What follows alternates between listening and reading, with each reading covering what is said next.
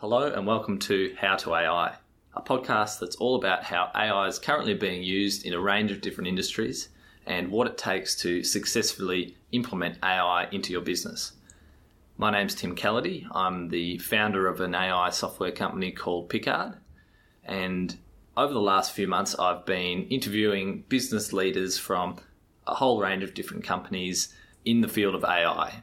Many of them have been tasked with implementing some new AI technology or software into their business, and what we really try and get to the bottom of is what does it take to do that successfully? What does it take from the conception of AI through to a prototype, through to scale? What are the pitfalls? What are the things to watch out for? What are the things that maybe they learned from that they would have done differently? And the goal of the podcast really is to educate and to help other businesses who maybe haven't started in AI, or maybe they're early on in their journey, to know what perhaps the next steps to take might be for them. So I've really enjoyed making and just interviewing and having some of these conversations. So I hope that you, the listener, will also get something out of these episodes. The interview that I've chosen to start off the series is with Matt Sinclair, who's the AI and IoT lead at Microsoft Australia. And I think it makes for the perfect first episode because Matt is just a wealth of information and knowledge and when it comes to AI success and what it takes to be successful in AI. Obviously, Microsoft are a big player in this space, and they've done a lot of work to help different organisations not only just prototype AI, but also bring it to scale. So he's got some really excellent broad insights as to where the industry is currently, some really interesting case studies, and I think it's just an all-round really good interview. So I hope you enjoy it. So, Matt Sinclair, I'm the Internet of Things and Artificial Intelligence lead for Microsoft Australia. My job is to look horizontally across the organisation, across sales, partner, marketing, product engineering, and point everyone in the same direction around national AI and IoT strategies. Ultimately, my goal is to increase the adoption of these technologies within Australia, and making sure that we're bringing genuine benefit to the customers through these cloud technologies. Yeah, fantastic. Yeah. Awesome. So you've obviously got heaps of cool stories and projects that you're working on. Yeah. I'd love to hear a bit more about those and what I guess really what I'm trying to get out of the discussion and the podcast more generally is what does it take to actually implement AI successfully? What does that look like? What are some of the projects that have been successful? What are some of the things that haven't worked necessarily? I think the best way to do that is just to learn from people's experiences. I think everyone's relatively new with this stuff, so And so if you've got any examples of projects that you've been keen to talk about. There's no shortage of AI and machine learning projects around Australia and the world, all with varying levels of scalability and success. I think the thing that differentiates a lot of successful AI projects is if it moves beyond just that point solution and it genuinely scales throughout the business, or people actually start integrating into the way they work. That's what makes it a successful AI project. And there's a number of stories that we have that demonstrate how you can go from solving just that single use case, delivering value, and then transitioning to an entire ML platform, or actually integrating AI into your business. One of the most recent stories, which was just extraordinary, was a project that Downer delivered. So their D3 division, monitoring the Sydney train lines. So this is a beautiful story about the combination of aggregating information from sensors that you have existing on the train lines, as well as implementing new sensor technologies, collecting that into a cloud database, and then running artificial intelligence over the top to create an outcome for the customer that you're servicing. So their goal was to improve the operations of the train line, reduce downtime, have more efficient maintenance schedules, and ultimately create a better journey for all of the Sydney train goers. So they spent a number of months working on the project, having these really clear outcomes in mind. It's also important to consider the information you have and the information you need to achieve the goals you want.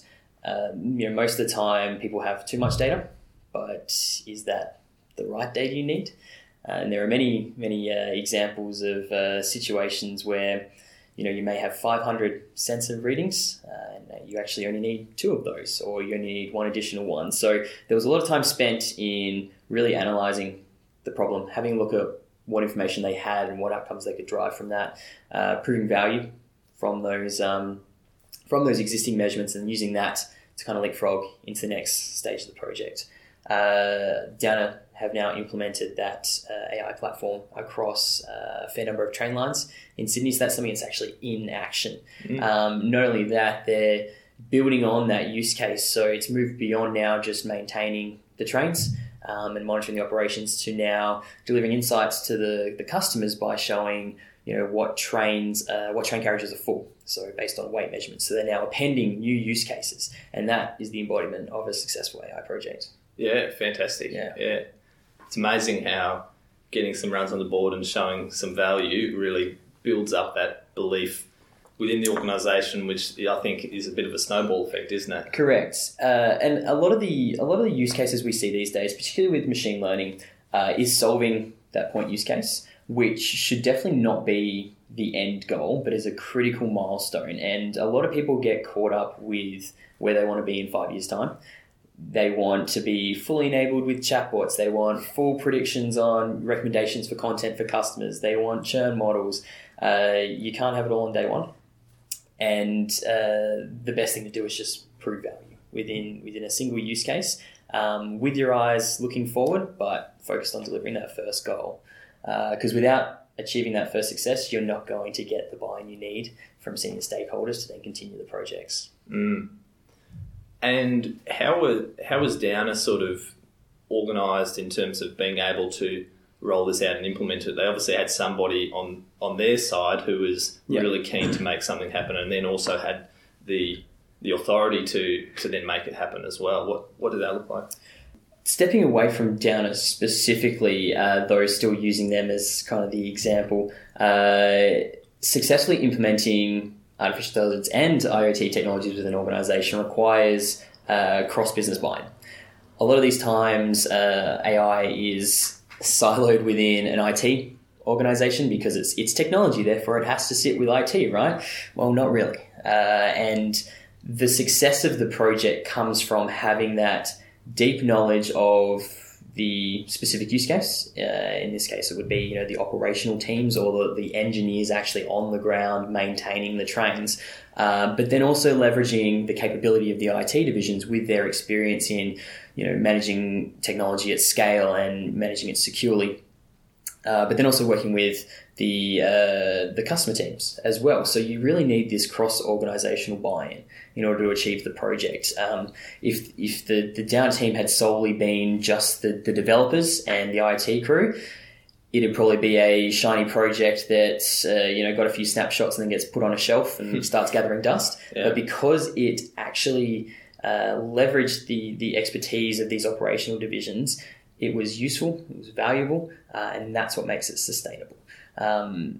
If you're breaking down those silos within an organisation is the most important part of adopting emerging tech, for sure.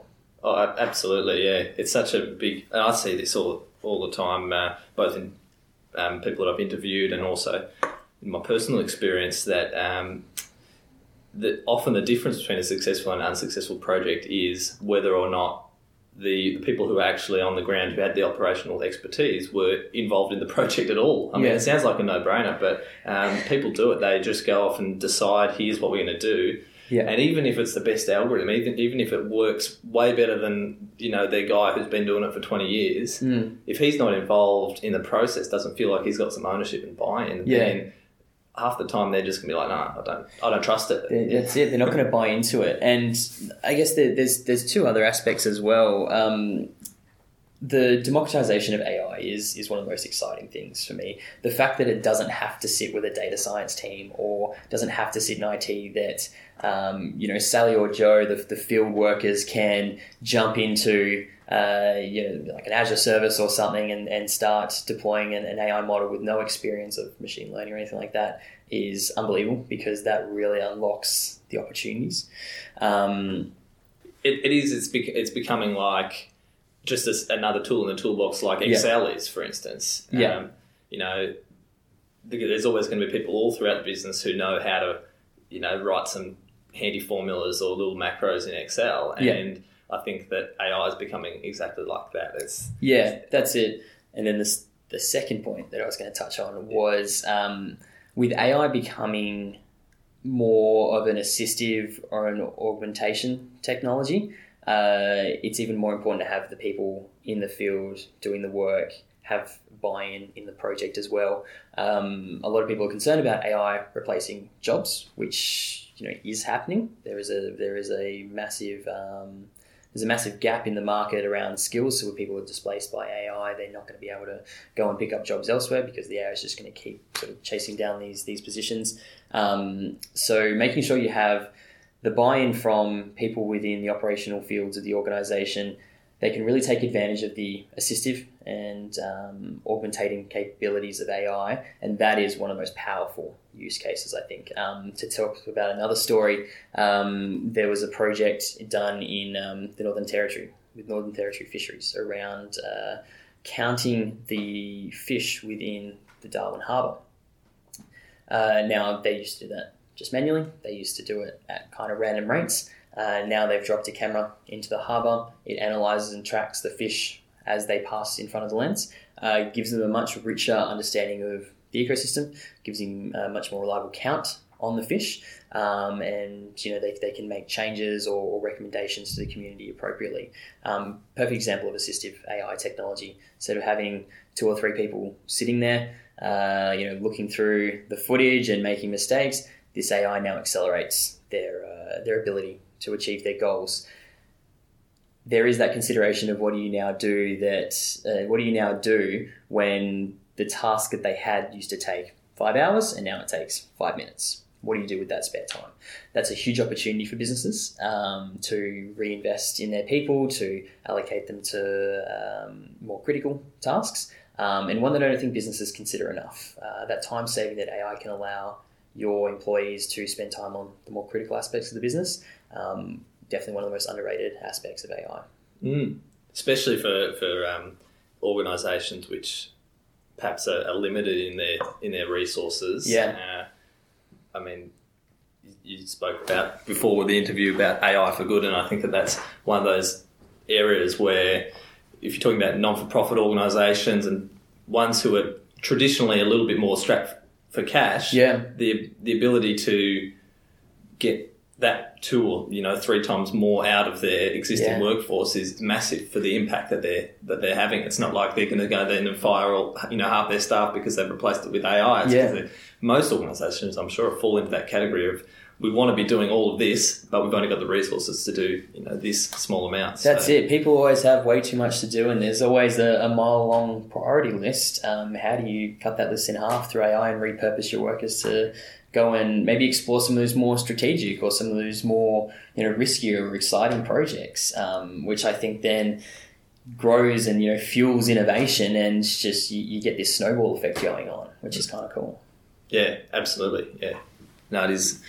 I think absolutely that understanding of I think what you touched on about augmentation and assistive AI is crucial, because what I'm seeing is that the majority of AI applications actually fall into that category of AI helping people to do their jobs better. Yeah. And nobody's going to be opposed to that. There are some niche instances where, okay, AI is just going to totally wipe out this workforce. Industries like call centres and things like that, you can see that on the horizon, and it is already happening. But for so many more industries, and even talk with call centres, which is a classic example that people point to, companies that use call centers are now moving to training people to be bot supervisors. Yeah. So they used to be maybe on the phone, and now they maybe are in charge of 5 or 10 bots, and they step in whenever they see the need to, and they just get some different training. And so for the most part, I think that this general hype around or fear of AI taking jobs is, in my opinion, a little bit overinflated. Although in some cases is very real for people. So it is overinflated in some circumstances, but in other regards, it's something that we need to be hyper aware of, because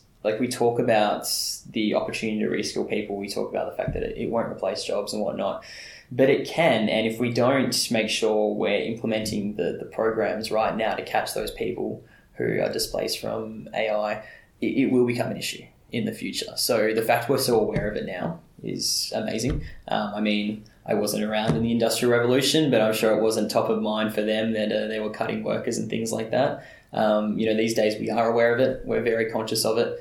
We just need to make sure we're acting on it now so it doesn't become a problem in the future. Yeah, absolutely. That's a good thought. Going back to the Downer story and talking about what's required within an organisation to successfully implement an AI or machine learning project. How do you know if your organisation is ready for AI and machine learning? This is an interesting topic that comes up almost daily with customers, because I've seen many examples of organisations having just the greatest idea. You go in and you're like, how did you think of this? This is extraordinary. And then 3 months later, it's in a bin somewhere because it didn't successfully get implemented. So I think there are a couple of key characteristics within an organisation to know if you're ready for the impact that AI can have. My number one recommendation for organizations is culturally, is your organization ready for this kind of stuff? Sometimes the level of risk, sometimes the level of experience, sometimes just the deep tech understanding that's required isn't at that level. So companies like Downer had people within their organization, this real deep experience in the technology, this practical experience in implementation. It makes it so much more successful. Not every organization can afford that. However, with the democratization of AI, with the availability of these services from a citizen data scientist perspective, there is no shortage of training that people can go through. There's no shortage of self-learning, completely free, that people can go through. So the biggest thing would be skills and culture. That's like a massive part of it. The second, which we were kind of speaking about before, was data. Do you have the right level of data in your organization? And it's not just the quantity, it's the quality of the data. Do you have the right data management processes within your organization? Is it all just sitting, in a folder on someone's, laptop they cart around, or are you cloud enabled already? Big consideration for AI. And it's not just about the availability and the handling of data prior to AI and machine learning. What about after? One of the big things we're speaking to some customers who are a little more progressive now is, how are you constantly revisiting the accuracy of your models? How are you looking for shifts in data and then counteracting that by retraining your models accordingly? Data drift is a real concern that people are only just hitting because now that machine learning is getting a bit more enterprise and scalable. These are the things we have only just started considering or thinking about. And to me, that's a good thing, right? Data drift is a very positive aspect of machine learning because it means you're doing something right. We talk about digital feedback loops, which is effectively just getting insight from the real world, maybe through IoT, maybe through other means, using artificial intelligence, machine learning, advanced analytics capabilities to then create an action that's implemented in the real world, which then changes the situation, hopefully for the better, and then recollecting that data and doing the same thing over and over. So if your data is drifting, hopefully you're making positive impacts. But again, just like considerations that people haven't thought of. What is your plan for managing data drift or data changes within your organization? Can hugely impact AI projects. Sure. So are there any sort of key hallmarks of an organisation that you would point, or a checklist almost of, you'd say you're ready to get started with AI, or maybe you need to do some more skills and training first? What are the benchmarks? So I think every organisation is ready to start playing with AI. I don't think there's any good excuse for a company not to be experimenting with this technology, given how cheap it is, how accessible it is. Everyone should be getting in there, hands-on, grab your software devs, grab your sysadmin, whoever it might be, get them building a bot. Give them half a day a week, go experiment. Let them start noodling on those ways to bring value to the business through AI. That should be where everyone's at. Now, going from that level to then implementing a project that solves a use case, to then going to production enterprise scale, AI and machine learning, they're two very big jumps. Getting to that use case that delivers value to the organization is a tough checkpoint. And for me, my recommendation would be spending more time on the business case than the tech is what makes that so successful. Spending that time up front to do the research, assess the business impact, not just kind of throwing things at the wall and seeing what sticks, but genuinely getting that input from the business, to our point before about cross-organizational buy-in. What is going to have the biggest impact, or what is the lowest hanging fruit to start either generating new revenue or cutting costs, creating better customer experience, whatever your values are. That should be where a lot of time is spent. In parallel, you can then do a lot of the skilling. So it depends on the appetite of the organization. I'd recommend people in their business have someone who has some understanding to a decent depth of machine learning and AI capabilities. A lot of businesses outsource it, which is fine for now, but we'll see that starting to merge closer in-house as years progress. So having someone in your organization who you can point to as like the AI champion or the AI expert, give someone that ability to learn. Fantastic for them from a career perspective, and fantastic for your organization to have someone in-house who can speak the language of AI and machine learning. So the business case, the skills in the person, and then almost to that business case point, have that really clear milestone, but have that outlook to the enterprise and scale side of AI and machine learning as well. Because if you just solve for that one use case, great, you get a pat on the back, you save 10% in operational costs on your manufacturing line, big win, what now? What next? Having that clear plan of, okay, if this succeeds, where to next? How are we operationalizing it? How are we making, like a machine learning platform? How do we take this success and scale it across the business? Give people the opportunity to play around with data themselves. That's quite a progressive step. Data sharing within organizations is notoriously tough. But we're seeing that collapse quite rapidly, both with just the cultural changes that happen in organizations because they're now seeing the necessity of sharing data, but also technology is finally catching up to allow that secure and safe sharing of information, both intra-organization and also inter-organization as well. So how do you safely give data to a third party to be able to build their machine learning models without compromising the integrity of your systems? There's a few points there that I think are really critical. The enterprise production grade machine learning one, that one is then a little murkier because that depends. There's no, I wouldn't say there's any like guaranteed checklist that this is what will make your enterprise. This is what will make your machine learning AI application enterprise scale. One thing I will flag that a lot of people kind of sometimes cringe at, but AI ethics is a real thing. There's a marketing side to it, which is important to have the conversation. There is a sort of genuine legislative and regulatory aspect of it, which is even more critical. And then there's what does that mean within your business? Like, what does that AI ethics actually mean? And for me, it comes down to data ethics rather than AI ethics.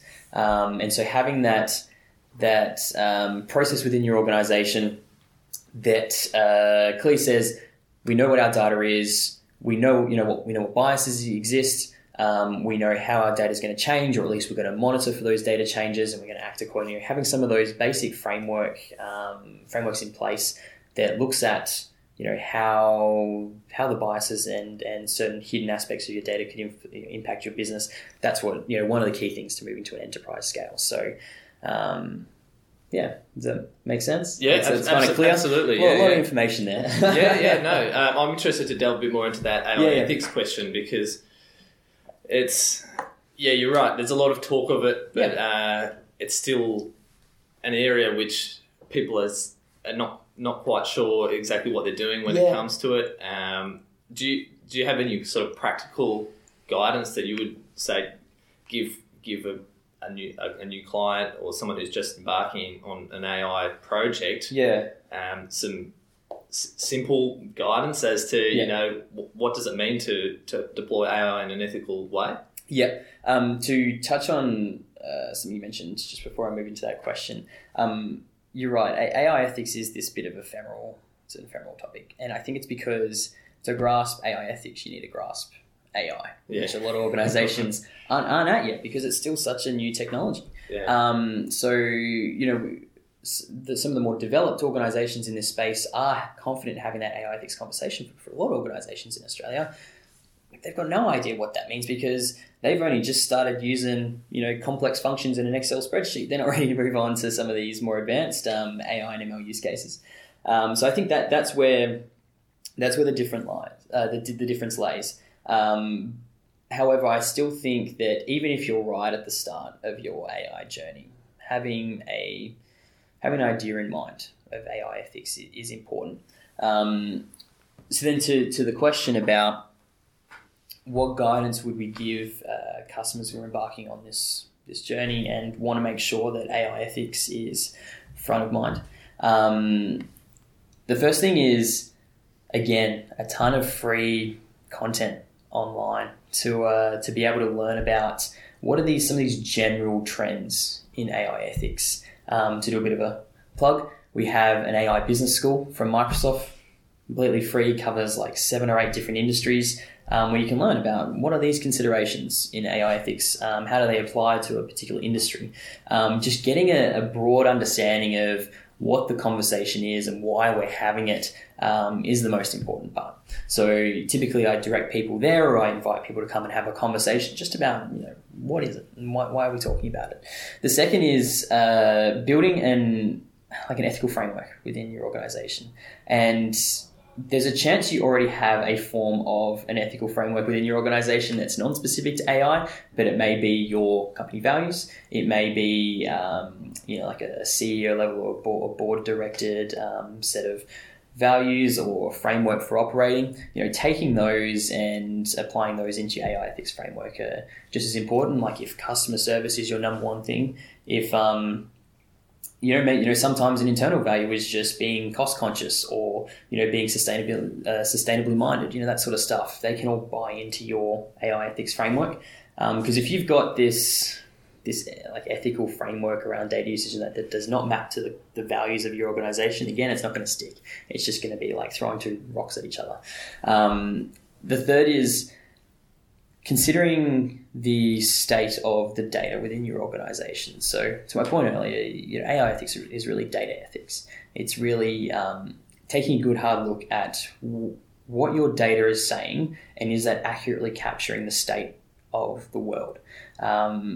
Just because you're measuring the temperature of something doesn't mean that that's necessarily the temperature of the whole entity. You may be having a bias reading, and then that bias reading is then amplified through the multitude of analytics that you do or machine learning, and that can spit out a result that looks right according to the data, but doesn't actually accurately capture the real world.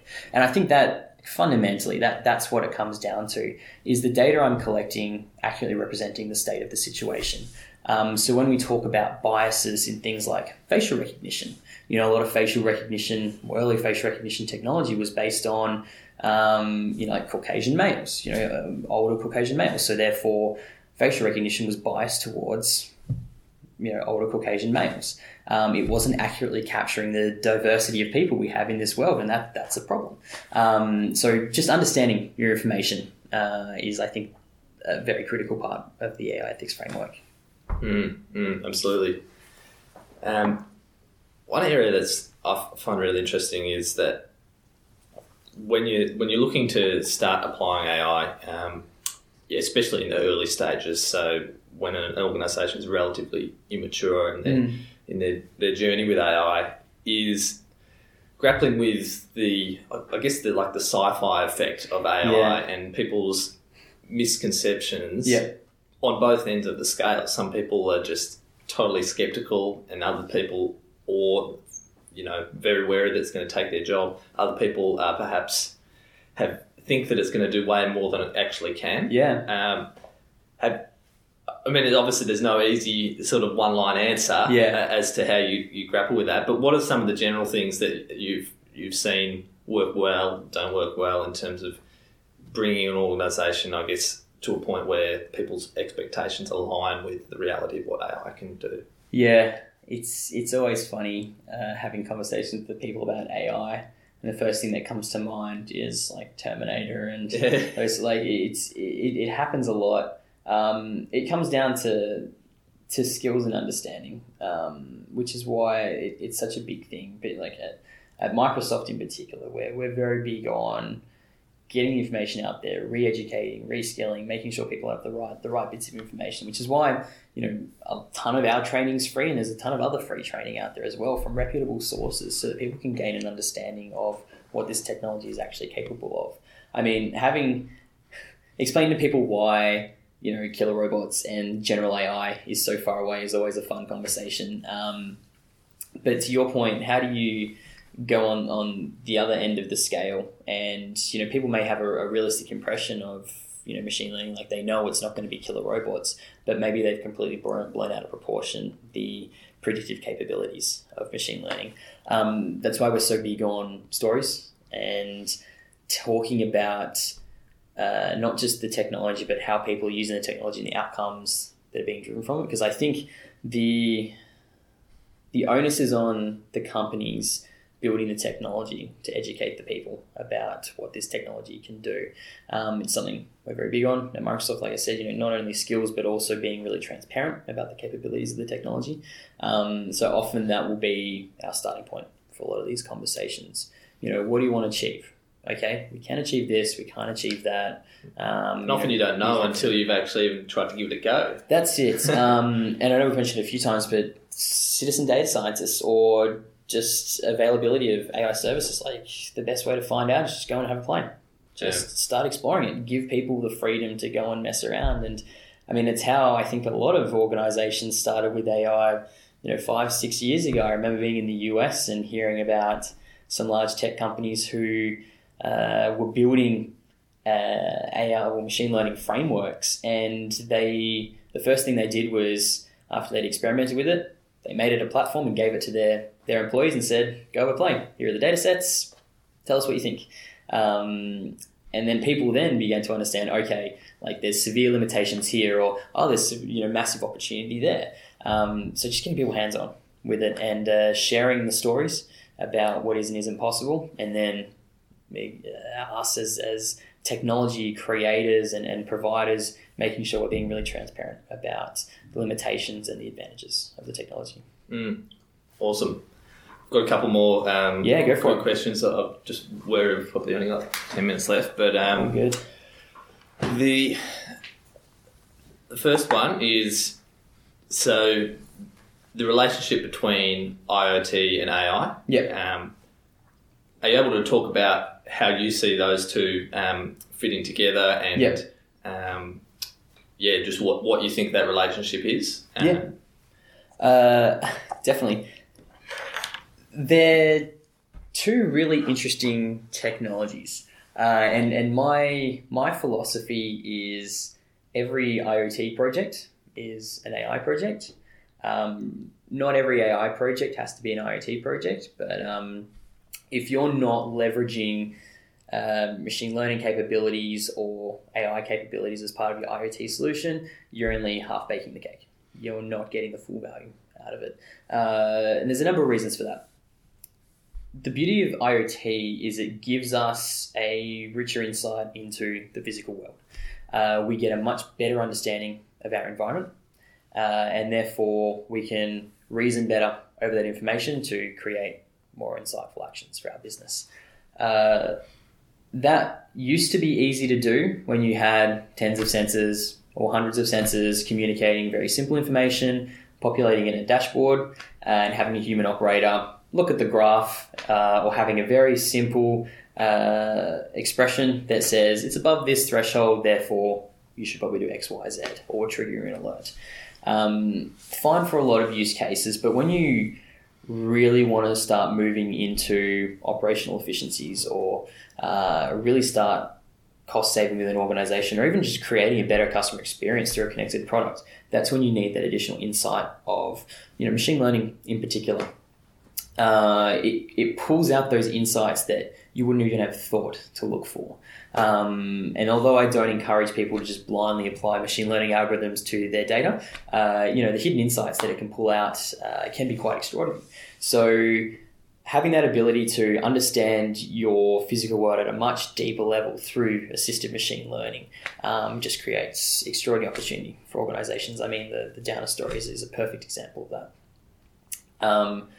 There's another story, and to go on a quick tangent, that I love talking about, and it's not a business story, it's an AI for good story, but for me it embodies the perfect connection between IoT and AI. Microsoft worked with an organization in Kenya that was looking at saving an endangered species of African elephant, and they used to just go out and try and track these elephant herds. Sometimes the herds would be lost for days and you'd stumble upon them, retag them and move on.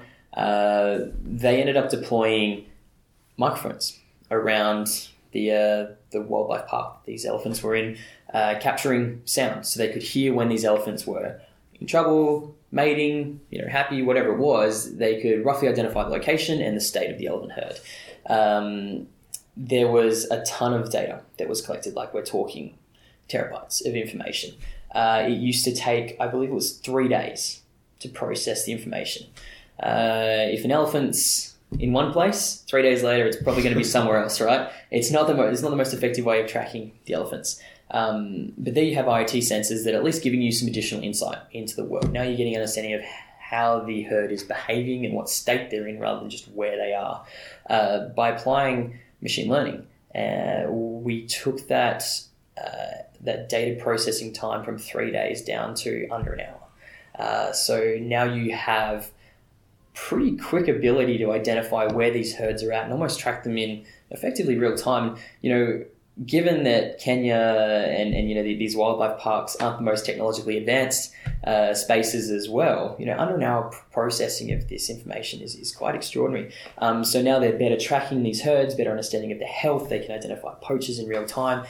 It's saving lives. It's genuinely helping the population of these African elephants. And it's that perfect combination of IoT to get a deeper understanding of what's happening in the space, and then using machine learning to aid workers in crunching through the numbers, identifying new insights, and then taking actions to improve the state of the physical world. Oh, that's an awesome use case. Yeah. Love that. Last question. So what is on the horizon in terms of the capabilities of AI and IoT for that matter, that you think is particularly exciting or looking likely to have an impact in enterprise or in any sort of use case that you can foresee? Yeah, there's a few things I'm excited about, some a little more boring than others. The first thing I'm actually really excited about is more conversational bots.